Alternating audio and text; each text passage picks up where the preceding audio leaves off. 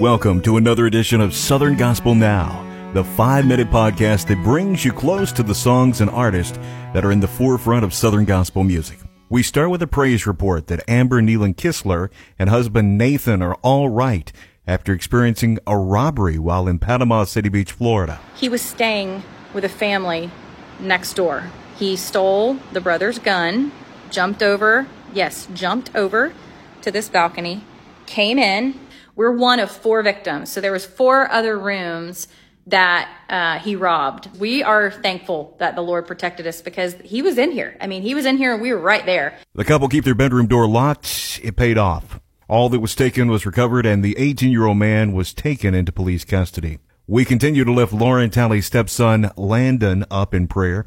Doctors removed a brain tumor recently. While not cancerous, the tumor was impacting Landon's optic nerve, and doctors thought it would lend him to possibly losing his sight.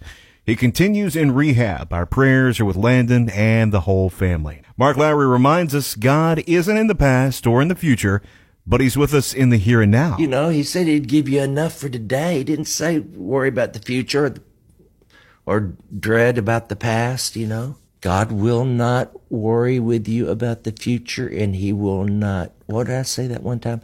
Wallow with you in your past or worry with you about your future. He is only the great I am. He is not the great I was or the great I will be. Brad Steele of the Steels is reaching almost 75,000 people on his YouTube channel. It started as him reacting to songs, but it grew from there.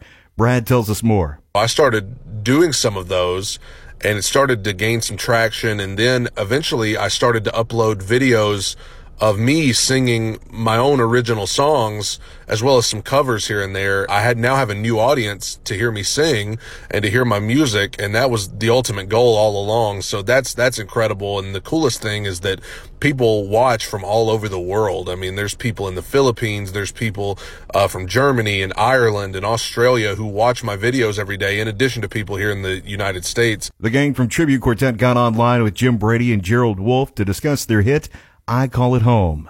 Josh Singletary talks about the night the group first performed it at a Squire Parsons benefit. Gerald Wolfe produces our Quartet tribute series. And since Greater Vision was there that night, that was the first time, Gerald, you had heard it. And I think it was that night you walked up and you said, you've got to put that on the next CD. I remember it. Yeah, and we did.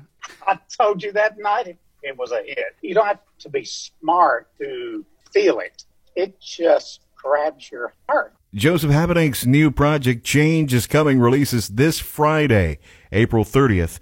Joseph wanted to make sure the first song, Religion Isn't Working, would be received well. I ended up sending the demo of the song before it was ever recorded to several of my pastor friends from different denominations.